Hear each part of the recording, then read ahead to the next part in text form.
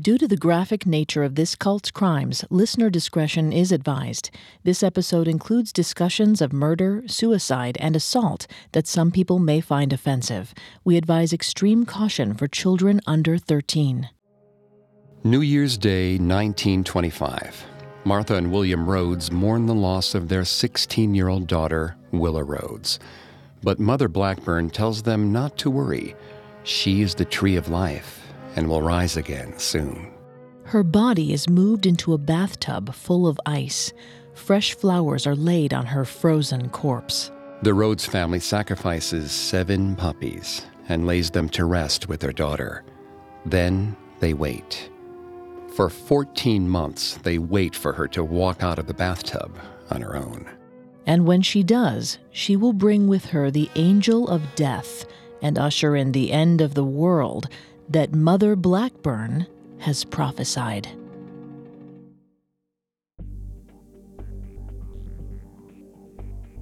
Hi, I'm Greg Polson. And I'm Vanessa Richardson.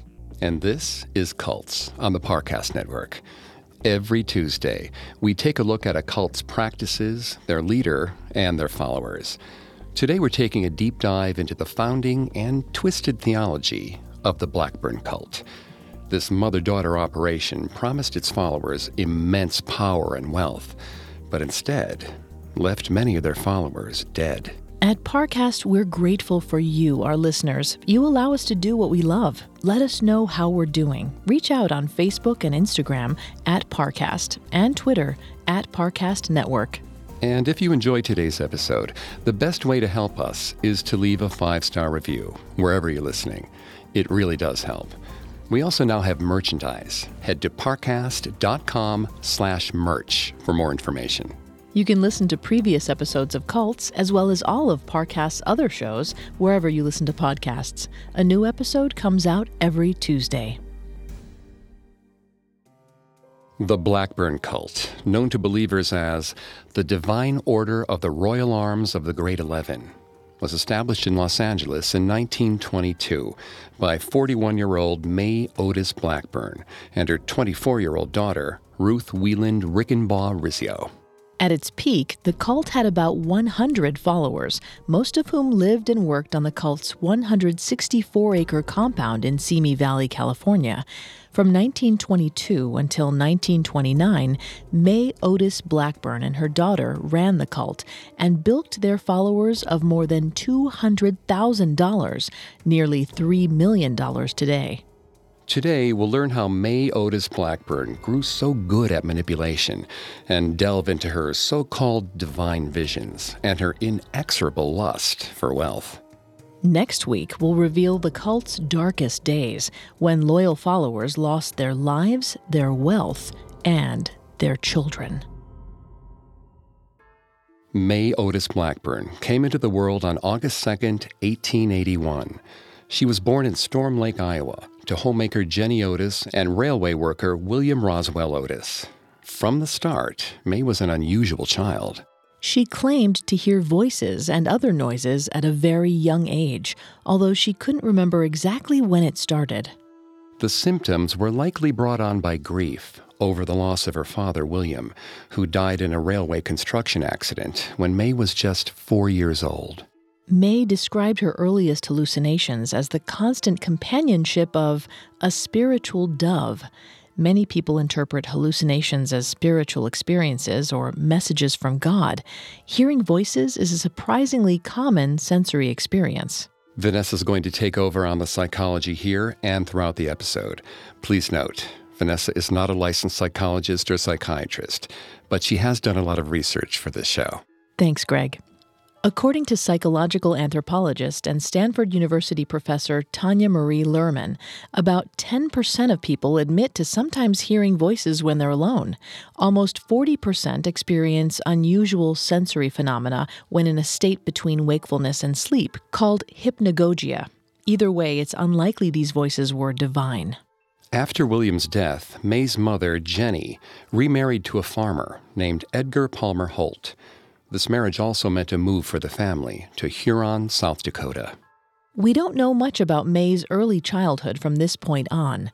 According to the book Cult of the Great 11 by Samuel Fort, in 1895, when May was 14, her mother and stepfather moved east to Minnesota to pursue farming.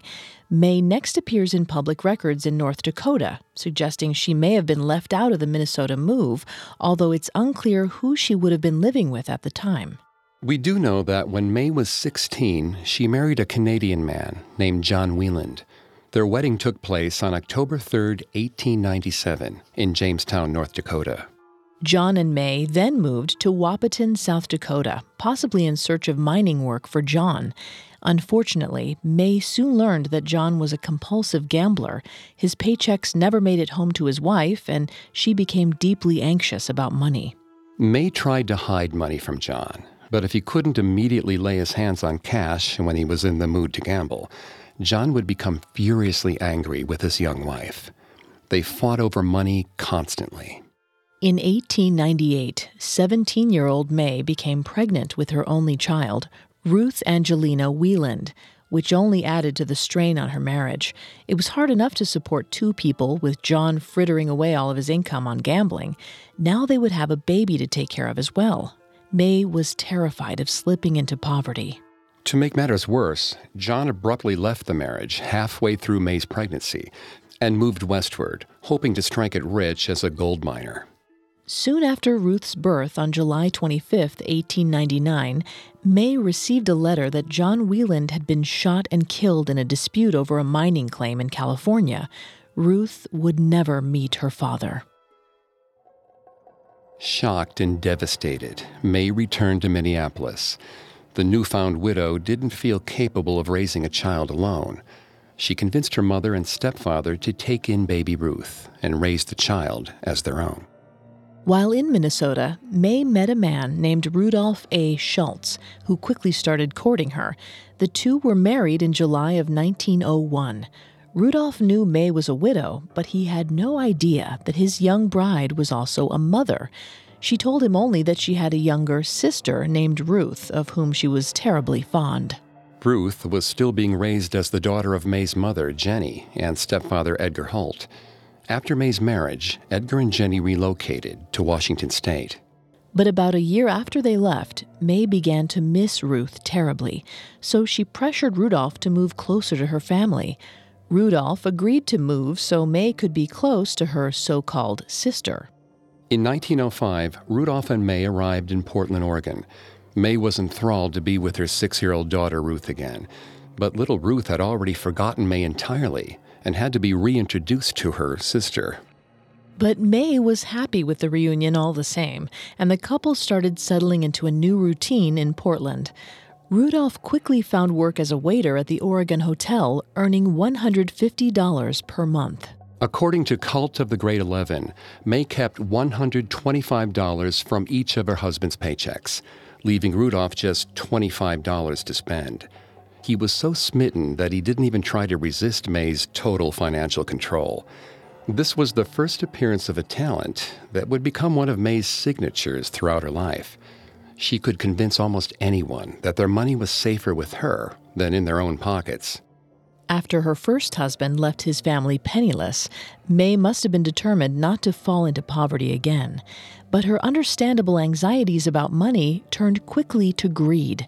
Rudolph's humble waiter's salary wouldn't suffice for long. In 1906, 25-year-old May suddenly announced to her second husband that her first husband, John Wieland, was still alive. She claimed to have learned this after receiving a strange letter signed by someone named John Worthy. May told Rudolph she was racked with guilt over living with a second husband when she had never been a widow after all. She left Rudolph immediately and announced her intention to return to John Wieland. This supposed reunion between John and May didn't go smoothly, or at all. May never saw him again. She didn't go back to Rudolph either. It's likely the entire story was a lie, or a huge exaggeration of the truth. But either way, May saw herself as a free woman. In 1909, May was granted a divorce from John. giving up hope of finding him if she was even looking at all, and quickly found a new boyfriend, Portland lumber tycoon Fremont Everett. Fremont was married and extremely wealthy, and May made no secret of her attraction to Fremont's money. In one letter, she bluntly asked him about his net worth.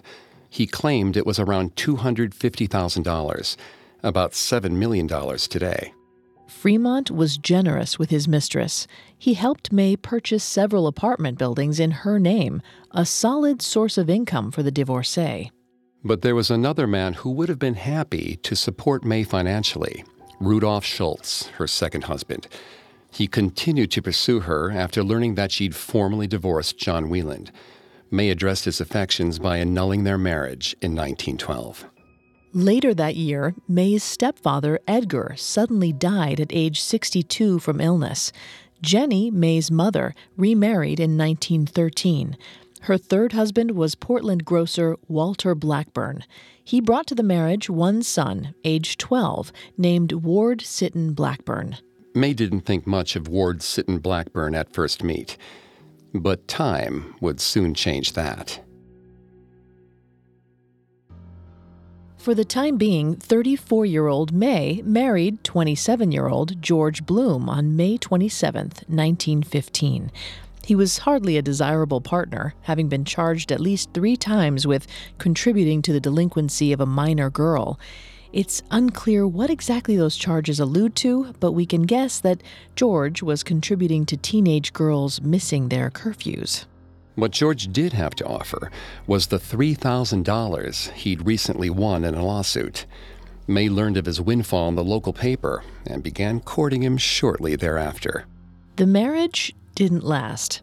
No documentation of the divorce survives, but in June of 1917, George Bloom described himself in official papers as single. Bilking men out of their money was no longer working as well as it once had for May. She was 36 now and had lived a stressful life. Her looks were fading. Ruth, on the other hand, was about to turn 18 and was stunningly beautiful. She had dark hair, elegant curves, and a head-turning smile. Like her mother, Ruth had occasionally heard strange voices from an early age. The voices sometimes recited poetry or sang songs to her. Many people think that hearing voices is a sure sign of schizophrenia, but research conducted jointly by Durham and Stanford universities shows that auditory hallucinations can be caused by a number of factors and can sometimes include positive and supportive messages. May and Ruth didn't hear the scary, commanding voices we see in Hollywood's depictions of mental illness. Their voices faded into the background of their lives, making no demands or requests of the women. In fact, both women came to like the companionship.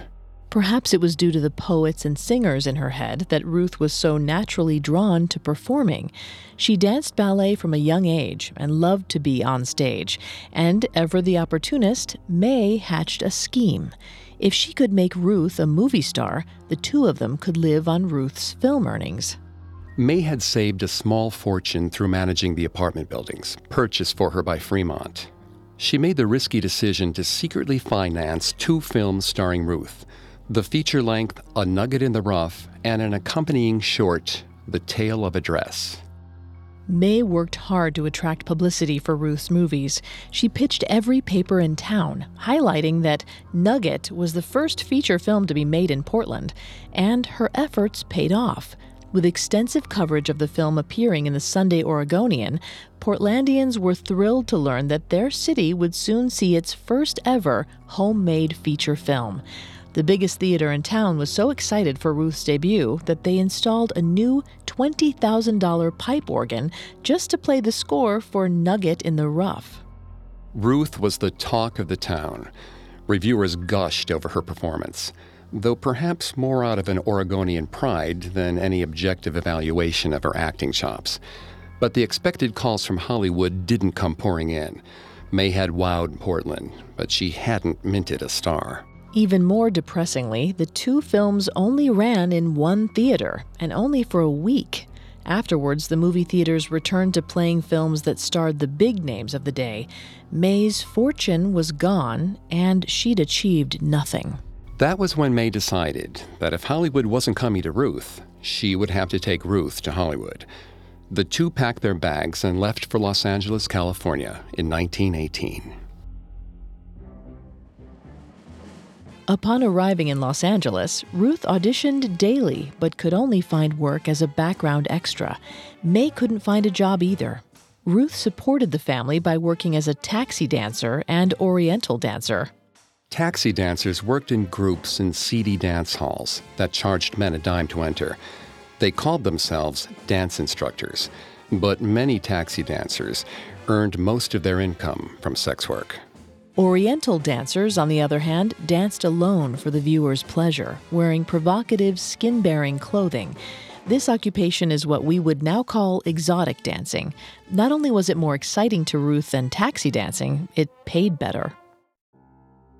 But while Ruth shimmied, May sank into a deep depression. She had spent her entire fortune, moved her daughter to Hollywood, and used all of her womanly wiles. Yet despite her best efforts, she was poor again. It was as if she had traveled back in time to her unhappy, penniless first marriage. And to make matters worse, May spent most of her days alone. Ruth left early in the morning to audition for acting roles and returned home late at night after her 2 dancing jobs. From dawn until very late, May sat in the same chair and pored over her Bible. May obsessively read and reread every word of the Bible. The characters from angels to prophets came to feel like old friends. And very soon, these friends would start speaking directly to her. In a moment, divine intervention shows May the path to newfound wealth. Now back to the story. 1918 was a difficult year for May Otis Blackburn and her daughter Ruth. May spent most of the year locked in her apartment, studying the Bible, distracting herself from her financial woes. Ruth spent the year dancing in nightclubs and getting rejected, as she continued to audition for roles in films and on the stage. Also in 1918, Ruth met her first love, Edgar Jack Rickenbaugh. The two were married on May 27, 1919, when Ruth was 20 years old. Unfortunately, Rickenbaugh proved to be a jealous, abusive partner. By 1921, Ruth and Edgar separated, but neither of them could afford the fees for a divorce. In 1922, Ruth met a 26-year-old man from Indiana, Arthur Carl Osborne, in one of her dance halls. They began seeing each other. Ruth's first husband, Edgar, often made unannounced visits to her house and was still violently jealous about the activities of his estranged wife. So Ruth and Arthur had to use fake names to write their love letters. That way, if Edgar saw Ruth's letters, she could pretend they belonged to somebody else. Meanwhile, 41-year-old May remained a fixture in her reading chair. Her well-worn Bible was constantly in her hands or on her lap. By this point, she nearly had it memorized. One day in 1922, Ruth and May were home alone together in their apartment at 355 South Grand Avenue in Los Angeles. As usual, May was poring over her Bible. Suddenly, they both heard a powerful voice shout Ruth's name. It was a shock to both Ruth and her mother. They both heard voices and sounds wherever they went, but they'd never shared the same hallucination before. Then, in the middle of their Los Angeles apartment, appeared an enormous heavenly being. His glowing white wings and shining silver sword marked him immediately as one of God's angels. Ruth and May stood transfixed, each wondering if this vision could possibly be real. May, with her constant Bible study, recognized the heavenly presence immediately. Stunned by a combination of fear and awe, she knew this was the angel Gabriel. As the two women fell to their knees, Gabriel spoke. He told Ruth and May that they were the two witnesses chosen by God to announce the end of the world. This, of course, was a reference to Revelation 11:3, which reads, quote, "And I will give power unto my two witnesses, and they shall prophesy 1,260 days, clothed in sackcloth." Gabriel explained that as God's two witnesses, Ruth and May would receive various insights directly from Gabriel. They were to relay these messages to the world by writing a book titled The Seventh Trumpet of Gabriel. It was a vision that changed everything. It seemed to May like the long-awaited reward for her life as a believer and her many hours spent with the Bible. Here, at last, was the proof she was more than just a railroad worker's daughter with 3 failed marriages, 1 torrid affair, and 2 failed movies to show for her 4 decades of life. Gabriel began appearing to both women daily, demanding that they take dictation. A pile of parchment paper grew in the tiny apartment on South Grant Avenue, full of the angel's words. This story might seem outlandish, and it probably was, but shared hallucinations, while rare, are not impossible. Shared psychotic disorder, more commonly known as folie à deux, involves psychotic symptoms shared between 2 people with close emotional ties. This disorder is so rare there's no data on its prevalence, but a case study published in 2016 in the Journal of Mental Health and Human Behavior reported on a mother-daughter pair who shared the delusion of a man named X. Both believed this man was stalking the daughter and pretending to be her father. Of course, the other obvious possibility is that May and Ruth were perfectly sane scam artists who came up with a clever way to use May's encyclopedic Bible knowledge to get out of their impoverished circumstances. Whatever the case may be, they set to work transcribing their new theology immediately. Some of Gabriel's prophecies were beautiful. For instance, he explained that death had only come to exist because Adam and Eve broke a divine pump by eating from the tree of life. If the pump was restored, it would replace aging bodies with new ones, and people would live forever. And soon, Gabriel promised, there would come an opportunity to fix this broken pump. The earth and the entire universe would see the ravages of time reversed. The dead would be restored to life, vibrant and young again. Once death was defeated, the world would be ruled by a, quote, royal family of the chosen 11. This family would consist of Ruth, May, and 9 other queens, ruling the earth from marble palaces on Olive Hill in Hollywood. Each queen would also be granted an immense quantity of gold and gemstones, along with harems of 11 kings for each queen. Gabriel promised to include in his prophecies the locations of various hidden treasures located in the hills of California. The book he was dictating to the women would feature, quote, lost measurements that would lead May and Ruth to all the hidden gold and oil deposits in the world. The first thing Ruth did after her angelic visitation was talk about it with Arthur Carl Osborne, the boyfriend writing secret love letters to the still married Ruth. Arthur was working as a ranch hand hours away in Santa Fe Springs. He missed Ruth sorely. Ruth asked Arthur for money to help her write the book, as dictated by Gabriel. She complained that she was in poor health and had to work with the flu. If she could just write this book, she would get better. She was sure of it. Arthur agreed to take out a loan to help her. Arthur was reassured that the Seventh Trumpet of Gabriel would sell millions of copies worldwide, so he would easily be able to make his money back. After all, Gabriel wanted everyone in the world to see these prophecies. Surely that meant God would deliver a spot on the bestsellers list. Not that Arthur would need the book's royalties, once Gabriel gave him and Ruth all the locations of the world's hidden gold and oil reserves.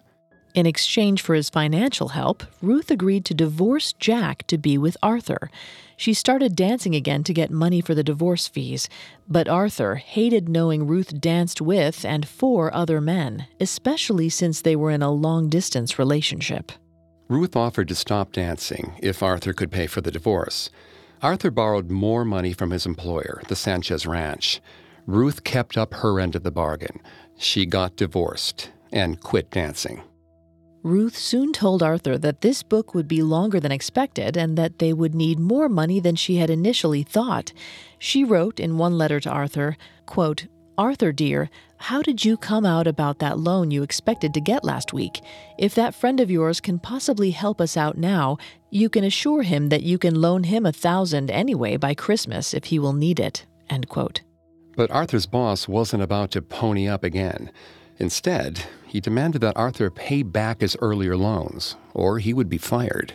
Hoping for reassurance, Arthur demanded to see pages of the book. However, not a word was written. Arthur lost his job soon after.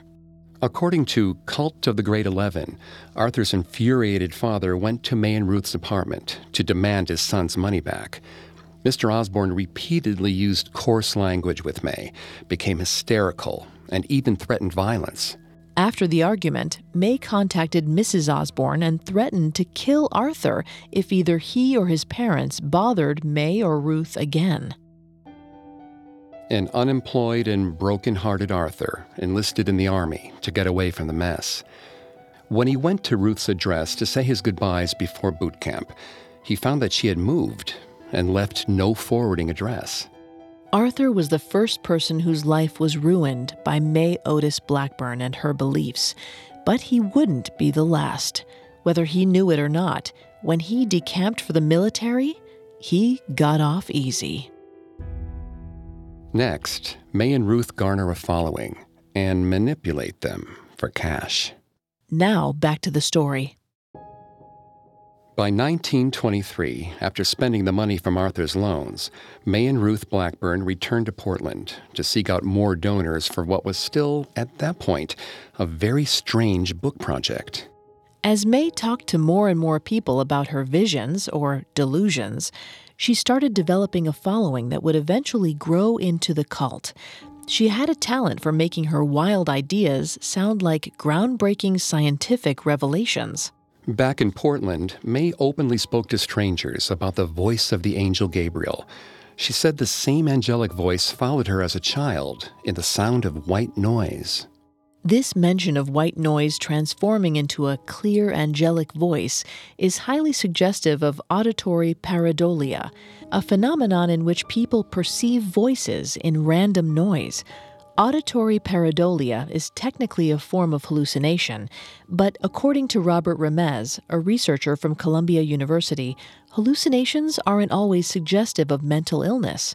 Remez says the difference is that healthy people will realize a strange sound is a hallucination, while people with mental illness may perceive it as real and intended. Whether or not May and Ruth really believed they were receiving messages from the angel Gabriel, they were certainly willing to use their growing following to their advantage. In search of legitimacy, they recruited college graduates and even a well-respected journalist to join the cult. The support of educated people helped them attract even more members. May honed her psychological manipulation tactics in Portland. The verbal skills that had once separated her second husband from his measly $150 paychecks were now convincing people to change their entire lives to follow her. Although May and Ruth claimed to receive their beliefs directly from Gabriel, the founding principles of their cult incorporated ideas from New Thought Christianity, one of the earliest movements towards the prosperity gospel. In other words, the belief that faith should and could lead to material wealth. Gabriel's prophecies of bursting jewel mines set aside for 11 queens were certainly in line with the prosperity gospel, but in some ways, May's beliefs diverged bizarrely from even other contemporary cults. One of May's strangest theories connected the Old Testament of Abram to Franklin Roosevelt. In her explanation, God changed Abram's name to Abraham, and the descendants of Ham were black, which is why God put Abraham Lincoln in office to free the slaves. The Lincoln penny was made of copper, and Roosevelt's boat, the Electra, was also made of copper. Thus, the two must be related. The line of reasoning was utter nonsense, and it's unclear why May even thought it was important in the first place, but her followers seemed to take it in stride. According to the book 9 Dimensions of Madness, insisting on a correlation between unrelated concepts could be a symptom of psychosis. A 2008 study published in Cortex concluded that, quote, perceiving meaning in randomness may be important factors in the formation of paranormal and delusional beliefs, end quote. May's bizarre prophecies appealed to enough people that she was able to secure 15 followers. But she was in search of a bigger audience and more money. Her queens had 11 marble palaces to build, and this massive construction project required funding. Massive amounts of funding, and May knew exactly how to get it. In 1924, May and Ruth finally moved back to Los Angeles with about 15 followers in tow. At the time, there were over 400 cults in Los Angeles alone. There was an intense interest in new theologies building on Christianity. By the 1930s, Christian Science had 137,000 members, and 100,000 of them were women. May targeted Christian Scientists in particular for recruitment due to the large female base in that movement. She reasoned that they would not be opposed to following a female spiritual leader. In fact, May's theology had a lot in common with Christian Science, which teaches that complete healing may be accomplished by asking God for healing through the power of Jesus Christ. Christian Science also incorporated principles of spiritualism, including the belief that death is an illusion and that the dead can be resurrected. Many believed the deceased founder of Christian Science, Mary Baker Eddy, had raised the dead. Both spiritual healing and the defiance of death featured prominently in May and Ruth's developing belief system for their cult. Among the Blackburn cult's earliest followers, recruited in Portland, were Martha, William, and Willa Rhodes. The Rhodes family were Christian Scientists. Martha was so serious about Christian Science that she claimed on at least 5 occasions to have raised the dead herself. Martha and William Rhodes were accused cult leaders themselves. According to Cult of the Great 11, a rumor spread in Portland that the Rhodes had lost a son at age 9 and tried unsuccessfully to resurrect him. Defeated, they buried him ritualistically in their front yard. May Otis Blackburn adored the Rhodes family. Most of all, she loved their beautiful teenage adopted daughter, Willa. On their very first meeting, May made Willa a priestess and queen of the order. But when May left Portland, Willa and her family didn't immediately follow. When May first returned to Los Angeles, she didn't have time to miss her favorite young queen too much. She was busy strategizing how to grow her following. One of her tactics, ramp up the doomsday themes in her theology. Having noticed that the largest cults in Southern California seemed to make heavy use of apocalypse prophecies, May began hammering home her messaging about Passover, when humanity would pass from one world into the next. She added themes of a white Messiah who would bring about this apocalyptic Passover. Indeed, this message did attract more followers. Beyond its doomsday themes, the cult had other strange aspects.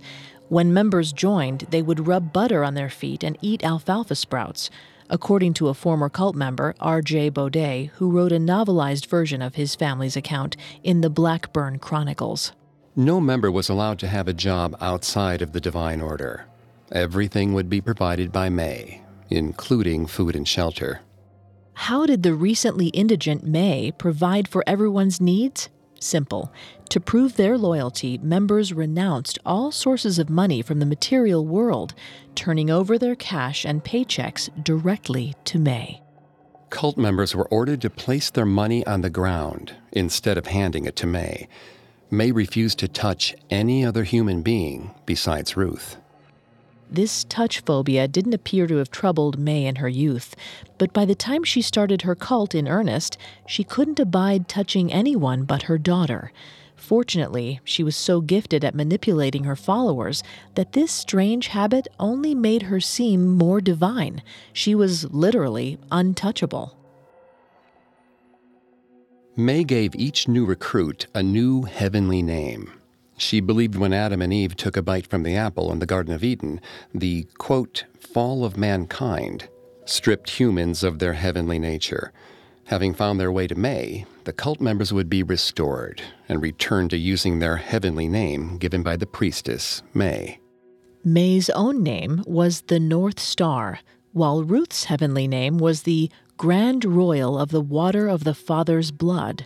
But rather than going by her heavenly name, May was most referred to as Her Heavenly Highness Queen May, the Heel of God, or Mother by most of her followers. The cult followed strict rules about food, as established by May. Apples, for instance, were the eye of God. Apples were present during the fall of man, so cult members were not allowed to consume them. This rule applied to anything with the word apple listed as an ingredient in a product, including Old Gold cigarettes, because the brand claimed its tobacco had been made in apple honey. Also forbidden, walnuts, because they created a wall between us. Hellmann's mayonnaise was also off limits because of the word hell in the title. T-bone steaks were not allowed because the T was a symbol of Christ's crucifixion. One can't help noticing that many of the foods May forbade, from steaks to sweets, were expensive luxury foods. Considering that May was paying for all of the cult's groceries, these supposed heavenly rules look more like budget shopping. May performed magic tricks to make her members think they, too, were beginning to hear the voice of the divine. Some of these tricks included seeing flashes of light, hearing voices that would appear from nowhere, doors closing without a person there, and objects disappearing randomly. According to Cult of the Great 11, some of these parlor tricks were organized by a con artist friend, Chester W. Burpo. When he wasn't secretly helping May, he also practiced as a faith healer and miracle worker. By this time, May Otis Blackburn was utterly shameless about her greed and selfishness. She was worshipped as a queen by her small following, and it had gone to her head. She went so far as to recruit her own stepbrother, Ward Sitton Blackburn, into the cult. May seduced Ward into the cult the same way she and Ruth had manipulated Arthur, with promises of wealth and power. In fact, she promised Ward the, quote, power and honor to print the seventh trumpet of St. Gabriel as his concord manifests the Little Dipper, which is the baby of heaven, under the North Star, the Word of God, end quote. This kind of incomprehensible metaphysical language became a Blackburn hallmark.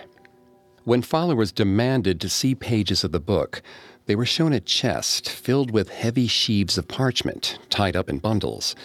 The top pages were full of metaphysical gibberish. The bottom pages were blank, but because the women refused to untie the bundles, their followers never knew that.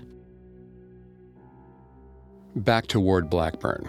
His father, May's stepfather, Walter Blackburn, also received a pronouncement from May. He was offered, quote, the power and honor to publish the seventh trumpet of St. Gabriel, as his concord manifests the sense of taste, having gone through the fire, end quote. In other words, Ward and Walter Blackburn were to be printers and publishers for May and Ruth's mysterious book, which of course they hadn't actually written.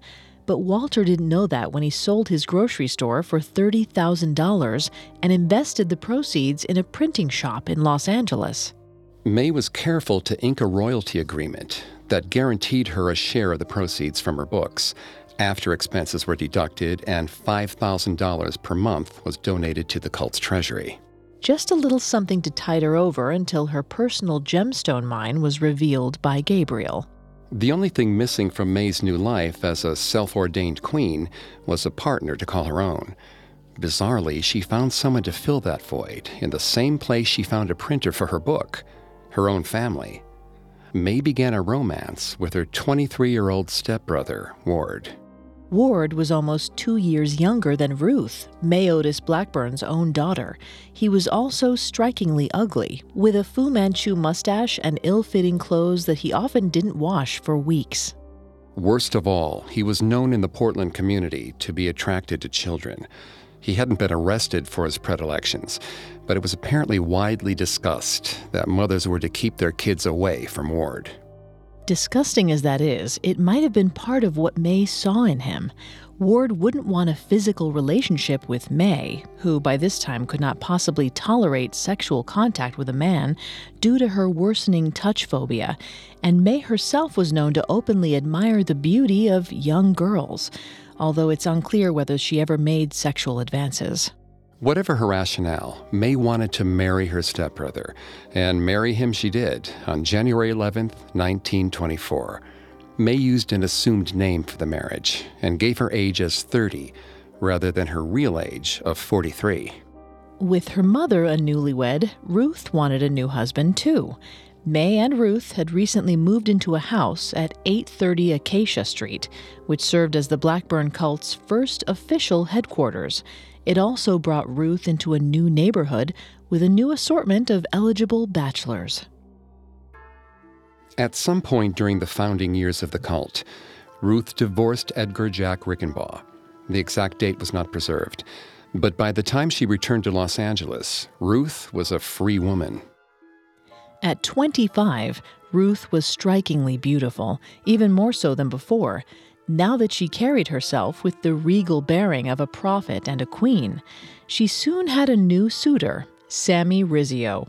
The Italian-American was only 17 years old, but had already served time in prison for check fraud. According to Cult of the Great 11, Sammy came from a family involved with the Black Hand, a crime syndicate mostly made up of Italian immigrants. Sammy's father was wanted by authorities for a triple homicide. Like Ruth's previous husband Edgar, Sammy was jealous, mercurial, and sometimes violent. That was apparently what Ruth was looking for in a man. She married Sammy Rizzio on May 24, 1924. The Rizzio family embraced Ruth and invited her to visit them often. They even accepted her strange religion. The Blackburn family wasn't as kind to Sammy. May and her followers treated him like an unwanted appendage, especially because he maintained his Catholic beliefs after marrying Ruth. He refused to partake in cult rituals. His temper was also a problem. He was terribly jealous about Ruth, who had many male admirers and was anointed a high priestess of her cult. She adopted the new moniker of the Royal Warder of the Purple Robes and dressed more provocatively than Sammy wished her to. Sammy demanded that Ruth leave the Great 11 and renounce her place as a queen. She refused, making relations tense between the couple. They argued constantly until finally, in July of 1924, Sammy struck Ruth in the head and stormed out of the house. When he returned home later that day, Sammy found his way barred by May and other cult members. They would not allow him back in the house. After that day, Ruth never saw her husband again, but May did. Enraged by Sammy's treatment of her daughter, May summoned the cult's druggist, Eleanor Sandrosky. After swearing Eleanor to secrecy, May flatly explained that the angel Gabriel had ordered May to kill Sammy Rizzio. She demanded that Eleanor mix her a potent poison. Horrified, Eleanor refused. She left May's home in shock. Eleanor was relieved to be allowed to depart, but a month later she was summoned again. This time, May insisted. She said she only needed the poison as a symbol. Sammy would sprinkle the poison around himself in a symbolic ceremony of his death. This would allow Sammy to kill off his old self and have a fresh start with Ruth. Eleanor provided May with a bottle of chloroform, which was legal. She also gave May a bottle of colored water, telling her it was a potent, illegal poison. Before May could discover that this was a lie, Eleanor and her husband escaped and quit the cult. May took Sammy to the beach in Santa Monica, where they were to perform his symbolic death ceremony as punishment for his behavior. As Sammy shouted 10 times, "I am a dead priest," May poured out the liquid from the bottle into the sand. Sammy was well enough after the ceremony to drive home, but after that night, he was never seen again, likely chloroformed and subsequently killed by May. May told her members that Sammy left in exile. Soon, Sammy's mother, Frances Rizzio, grew concerned. Frances sent multiple letters to May and the Divine Order in search of her son. The letters were unanswered. Finally, Frances sent a letter to Ruth and May directly. May responded with the self-imposed exile story again, adding this time that Sam had left a written letter, his suitcase, a $20 bill, and some of his clothes behind. One of Sammy's younger brothers, Frank, showed up to investigate. May showed Frank the letter that Sammy had left. Frank, suspecting forgery, decided to stay and spy on May. Frank volunteered to be her chauffeur. A bold move for a man dealing with his brother's likely killer. After 10 months of working for May without discovering his brother's fate, Frank finally allowed his mother to contact May again, this time threatening to report her son's disappearance to the police. The Rizzio family soon received a visit from a policeman. Instead of helping them, he warned them not to meddle with May Blackburn's affairs. The policeman, it turned out, was a member of May's cult. Despite their mob ties and triple murderer patriarch, the Rizzio family had met their match. They stopped looking into Sammy's disappearance. Sammy was almost certainly the first person to die for May's ambitions, but he would be far from the last. A storm was gathering within the cult. The promise of the seventh trumpet of St. Gabriel was still unfulfilled. The cult's members, who turned all their funds over to May, were growing impatient. May had promised her followers infinite wealth and eternal life, not in the afterlife, but in this lifetime, a result of divine prophecies straight from the angel Gabriel, which May had not yet delivered. Soon, May's true nature would come to light. But would her followers turn their backs on her, or dig in deeper to protect the woman they called Mother? Next week on Cults, we'll explore the cult's peak, its dramatic fall, and the unexpected figure who brought down a self-proclaimed prophetess, but not before she had the chance to kill again.